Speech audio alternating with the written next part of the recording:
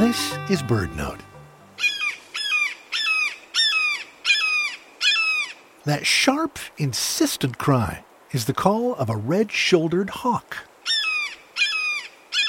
This rather secretive raptor can be hard to spot, perching in a stand of trees along a riverside.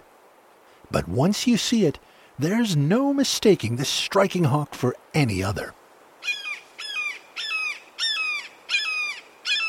The front of its body and its shoulders are a glowing bright chestnut, and its back is boldly patterned in black and white. Red-shouldered hawks can be found throughout much of the eastern United States, as well as in California west of the Sierra Nevadas. Red shoulders are versatile hunters and will eat chipmunks, voles, snakes, frogs, and even crawfish. They hunt by diving on prey in the forest, swooping low across an open field, or even snatching a frog or a snake right from the water's surface.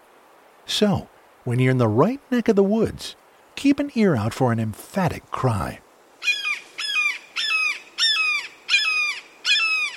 And keep your eyes peeled for a gorgeous red-shouldered hawk. For BirdNote, I'm Michael Stein. Did you know BirdNote delivers the wonder and joy of birds directly to your inbox?